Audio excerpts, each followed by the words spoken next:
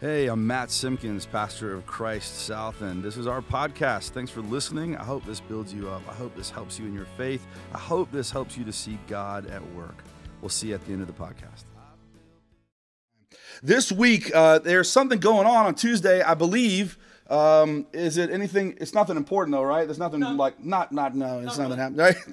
So we're going to be praying about that. But actually, we're going to give you the opportunity to do that too. We've got a service that we're going to do at our Providence campus, just an election prayer service. It's just to be praying over the country, over our people, over the decisions that we're making, and that God would lay God's hands on this world and on this country. And so that's at 12 p.m. up at the Providence campus sanctuary. You guys can register for that. It's on our website if you'll take a look. And I think there's also going to be a live stream of it as well. So if you'd like to watch a live stream, you can be a part of that. So does anybody know what today is in the church? Jeff mentioned it in the prayers. If you're thinking about it at home, some of you guys know this because you've kind of been dreading it. It's an unusual and difficult Sunday for a lot of folks.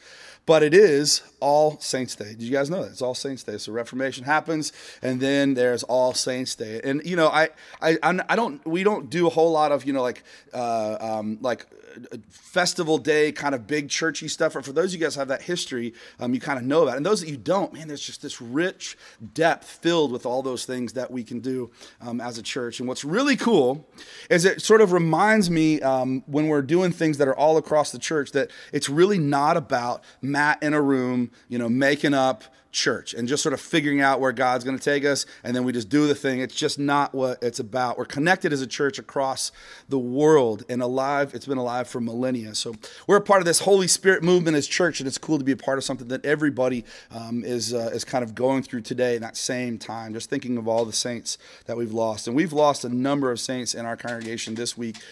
So many, I think it's almost double that we've had in years past. And so we took a little bit of time to just sort of give that some silence and some space, and I really appreciate you guys as you guys are thinking about those. I've heard from a lot of you guys this week, people that you're missing and that you've lost. So last week, though, was, what was the Sunday? What do we call it? Reformation Sunday. That's right. It was the day that we talked about being reformed. God doesn't reform buildings. God reforms people. And what a beautiful thing that is to remember that we are the church moving in the world. This week is All Saints Day, where we remember all that we've lost. And I often hear when I'm talking to people that have lost folks, especially those who've lost like parents or siblings, how long, Pastor Matt? Like, how long is this going to last? How long does grief take? How long am I going to feel like I don't want to go outside? How long am I going to feel like I just want to keep the curtains drawn? How long is nothing on TV or the internet or anybody in my family going to be able to do to cheer me up? How long does my grief take?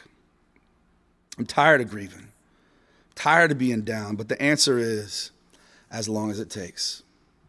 It takes as long as it takes.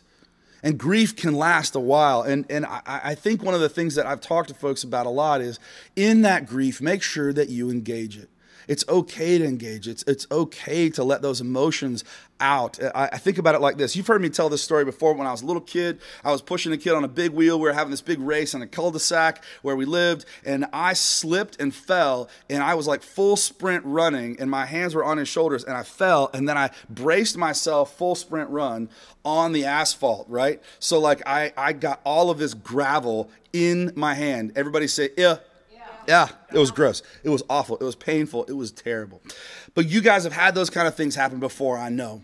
Now, your one thing you can do is you can just put a Band-Aid on it and sort of just act like it didn't happen, right? Well, we all know what happens when you do that. It's going to get infected. It's going to get worse. The one thing that you've got to do, and it's kind of yucky, but you've got to go in and you've got to get the gravel out, which means you've got to engage that pain.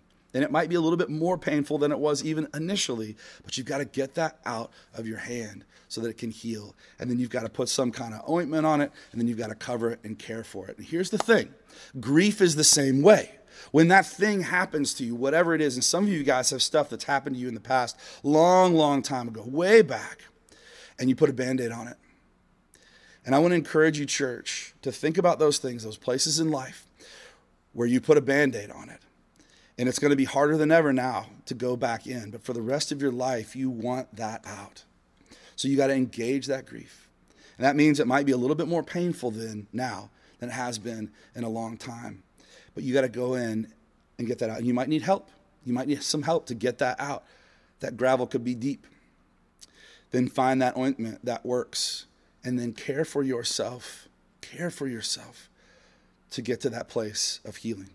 And remember, even when that happens, a good chunk of the time, the scars remain. Scars remain as that reminder of what happened. But the pain will be much different, much less going forward. You've heard me tell that story before when it comes to grief. There's another one that I tell all the time when I'm talking to people about grief. Have you ever had lightning strike your house? Are we going to go there again? We've had lightning strike your house, and it's just crazy. And all of a sudden, it'll like take out a TV, and then down the circuit line, everything will be fine. The refrigerator's good, no problems. And then down here, you'll have like a clock radio that lost like one or two of the little LED things. And you're like, what? What is the deal, right? Grief is such a strange thing. It can be like a lightning strike, and it can come in places where you don't expect it. If you're not willing to deal with it, you're not willing to engage it, it can be like a lightning strike, and you can be devastated. Then I'm really fine, and then all of a sudden it comes out in a place that you had no idea that it was going to come out. Brothers and sisters in Christ, today, as we sit in All Saints' Day, as we remember not only who we've lost, but what we've lost in our lives, I want you to be willing to engage your grief. And I'm just going to give you the disclaimer right now. If this is something on your mind and your heart, and you're thinking, I have no idea where to start, please reach out to me. It's what I do. I will walk with you. We as a church will walk with you if that's part of what you need, but help you get to a place of healing. Please take this day, take this week, and consider that. I took pastoral care as part of helping people deal with grief when I was in seminary, and it was a class that was taught by a guy named Tony Everett. And everybody that was in seminary always knew Dr. Everett, because Dr. Everett would just get on these kind of it was not ramblings, but he would just start going. You know, when you heard somebody that would like start a sentence, and then you weren't really sure where they were going to end up with a sentence, and then they kind of made around in a couple different directions, and then they get to that point. In every single class, he said the same thing. The same thing. A lot of times it was the same stories, right? The same story for like 3 weeks straight. And you'd be like, man, is this guy losing it? Like, it drove me crazy. I'm like, why is this guy saying the same thing over and over and over and over again? Until I realized that the point of pastoral care was that we as pastors say the same thing over and over and over again. We tell the same story every single day. And it's because we as the church forget so fast. We forget God's grace. That's why we repeat it over and over and over again. That hope in Jesus is forever. But for some reason, church, we always seem to forget. But one of the things that I remember from that pastoral class are the what not to do things in grief. Are y'all ready for this? So if you got somebody in your life that's going through some stuff, I'm going to help you out if you know somebody that's hurting. First of all, don't say, I understand exactly what you're going through. Because you know what? You don't. There's no way that you can actually stand in their shoes and understand exactly what they are going through. If you said that on accident, or you said that in the past, it's okay. They'll forgive you. But remember, you cannot understand exactly what else is going on in somebody else's life. Number 2, never ever. God brought this on you to fix you. Please, Lord Jesus, do not say that to somebody. That's not how God works. God doesn't bring hurricanes to fix all the gamblers in New Orleans. I remember that happened when Katrina hit, and I'm like, you got to be kidding me. There was a pastor on the television was telling him the hurricanes came to cleanse that area. I mean, awful, awful stuff. That's not how God works. And then maybe one of the sweetest things, and I get it, but I've heard people say when somebody else has suffered a loss of someone in their family, they said, Jesus needed another angel. Let me tell you something. Jesus got plenty of angels. Jesus is fine. Jesus can bring 10,000 armies in his little finger. That's not what Jesus needs. That's not how it works. Here's what to do when you're working with somebody who's in the midst of grief. This is what we claim, and I'm going to give you the only thing you really need to say. We are an Easter people. Okay? Church, that's it. We are an Easter people. Think about it. All right, Pastor, that's cool, man. I get it. That's awesome. But what in the world what does that mean? It means waking up every day, remembering the promise of hope. Remember the promise of hope. It means letting the church be with you in your grief. You don't have to go through this alone. Every Wednesday on Lunch with Matt and Mel, I always end up by saying, in the midst of the mayhem, in the midst of the chaos and the grief and whatever it is that you're dealing with, remember, you are loved, you are loved, you are loved, and you are not alone. You're not alone. And it means on occasion that, you know what? I'm going to let the scripture tell it. So this is clickbait. Now you want to know what I'm going to read. All right, we're going to John. We're going to read John first. I think we're going to come back to our prophet in a minute, but we're going to start out with John. This is John chapter 11. I'm going to read verses 17 through 26, then I'm going to skip to 41 through 44. Are y'all ready? Everybody ready in the house? Yeah. Going to be lit. On his arrival, Jesus found that Lazarus had already been in the tomb for 4 days. This is Jesus coming to the tomb. And let me just tell you right now that there's a whole lot of great scripture around this. I'm going to skip just a little bit of parts, so don't be frustrated with me. But in the midst of this very first line, I want you to think about somebody that has been dead for 4 days. Ew. Now, Bethany was less than 2 miles from Jerusalem, and many Jews had come to Martha and Mary to comfort them in the loss of their brother. When Martha heard that Jesus was coming, she went out to meet him. Mary stayed at home. Lord, Martha, gosh, I love Martha. Martha said to Jesus, Lord, if you had been there, my brother would not have died. I mean, it was less than 2 miles away. Think about that. I mean, like some of you guys walk 2 or 3 miles a day. It wouldn't have been that hard for Jesus to get there. She is frustrated. But I know that even now, God will give you whatever you ask. Wink, wink, nudge, nudge. That's my translation. Jesus said to her, your brother will rise again. Martha answered, I know that he'll rise again on the resurrection at the last day. Jesus said to her, I am the resurrection and the life. The one who believes in me will live, even though they'll die. And whoever lives by believing in me will never die. Do you believe this? I'm going to skip the rest of that conversation and jump down to 41 because here's what I want you to hear. So they took away the stone. Then Jesus looked up and said, Father, I thank you that you've heard me. I knew that you always hear me, but I said this for the benefit of the people standing here, that they may believe that you sent me. When he had said this, Jesus called in a loud voice, Lazarus, come out! The dead man came out, his hands and feet wrapped with strips of linen and cloth around his face. And Jesus said to them, listen to this, take off the grave clothes and let him go. Take off the grave clothes and let him go. Now, the part that sticks out probably should be resurrection, right? I mean, like, that's the easy part. Or I can only see, like, him coming out and, you know, like these little teeny steps because his legs are bound. His hands are bound. It's almost like perfect Halloween stuff, right? This, like, mummy-looking dude coming out of a grave. I mean, like, this is legit the very first awesomeness of Halloween right now. But it's such a great visual of the prophetic witness that's about to happen because Jesus is saying, man, I hope they remember this. I hope they remember what happens to Lazarus, what I did. I am the resurrection. I am the life. So when they see him hanging on the cross, taking his big, deep breaths as he breathes his last, they will remember Lazarus coming forth from the tomb. On the day when Jesus is put into the tomb 3 days later and that tombstone is rolled away, that they'll remember what happened. But guess what? They didn't. They didn't remember. That's why we've got to say that over and over and over and over again.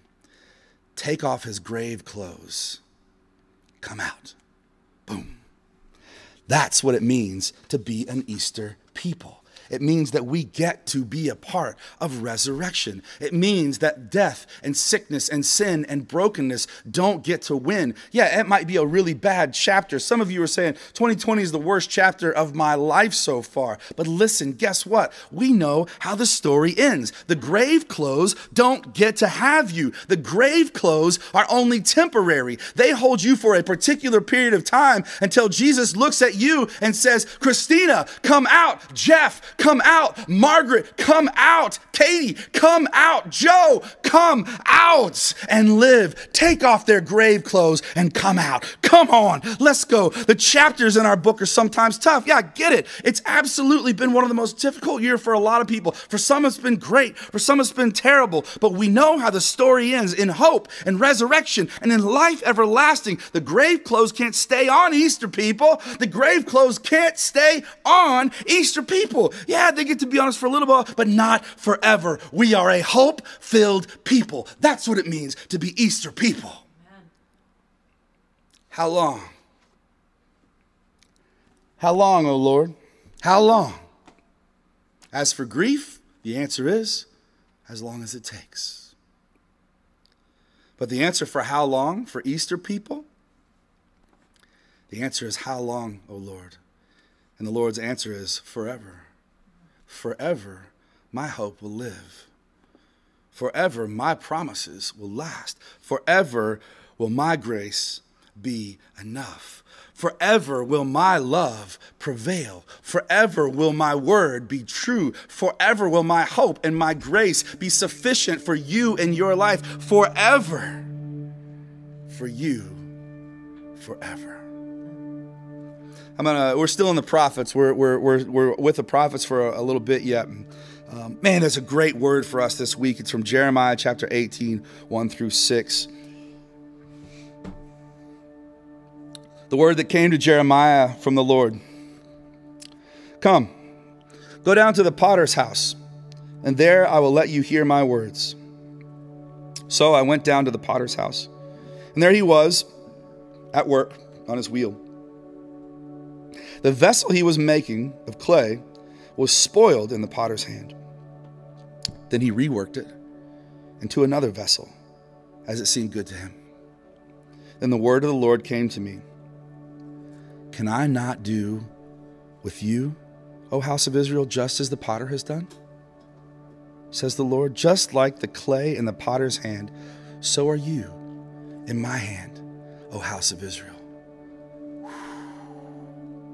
Come on, son. That's it. Right there. Took this vessel, made it something new, as it was good. Can I not do this with you too? It's so beautiful. God is reforming and shaping us as the clay. We're given new life. That's what it means to be Easter people. I took a pottery class. I know, you don't believe it. I did. When I was younger. I remember going to this place. It was like, I can remember the visuals, but I remember the story of what happened so very clearly. It was just this whole, it was like a building outside of like some sort of educational building, and they had like a little pottery studio, and it was old school, like made with wood slats and all that stuff, concrete floor, there's blocks of clay on, wooden shelves over here, and there was this wheel, and we all got to sit in front of a wheel, and you would actually take it. This wasn't the automatic one, right? You had to like keep pushing it, right? So you had to like lay 4 on the floor like James does, boom, boom. I'm like playing. I'm like, I was playing the drum, the thing's spinning around. Like, this is really cool little contraption. I got my clay, and I started working on my clay. And I decided that I was going to make a bowl, because guess what? That's the easiest thing to make when you're working with clay. So I got my lump of clay, sat it on the thing, kind of pushed it down. You got to have water close by. I'm telling you, there's some imagery here. Y'all just walk with me on this one. There's some water nearby, and the water is how you put on your hands and you start to form that bowl.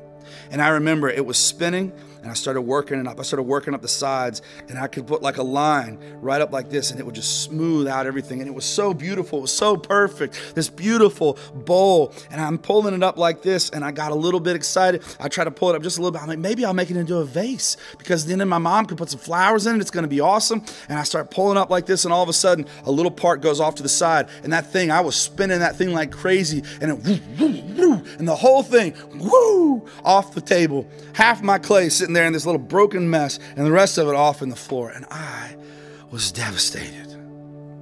I pushed a little too hard. Some sort of misshapen thing, and it was gone. I was devastated. It was a lump, a mess on the floor. I ruined it.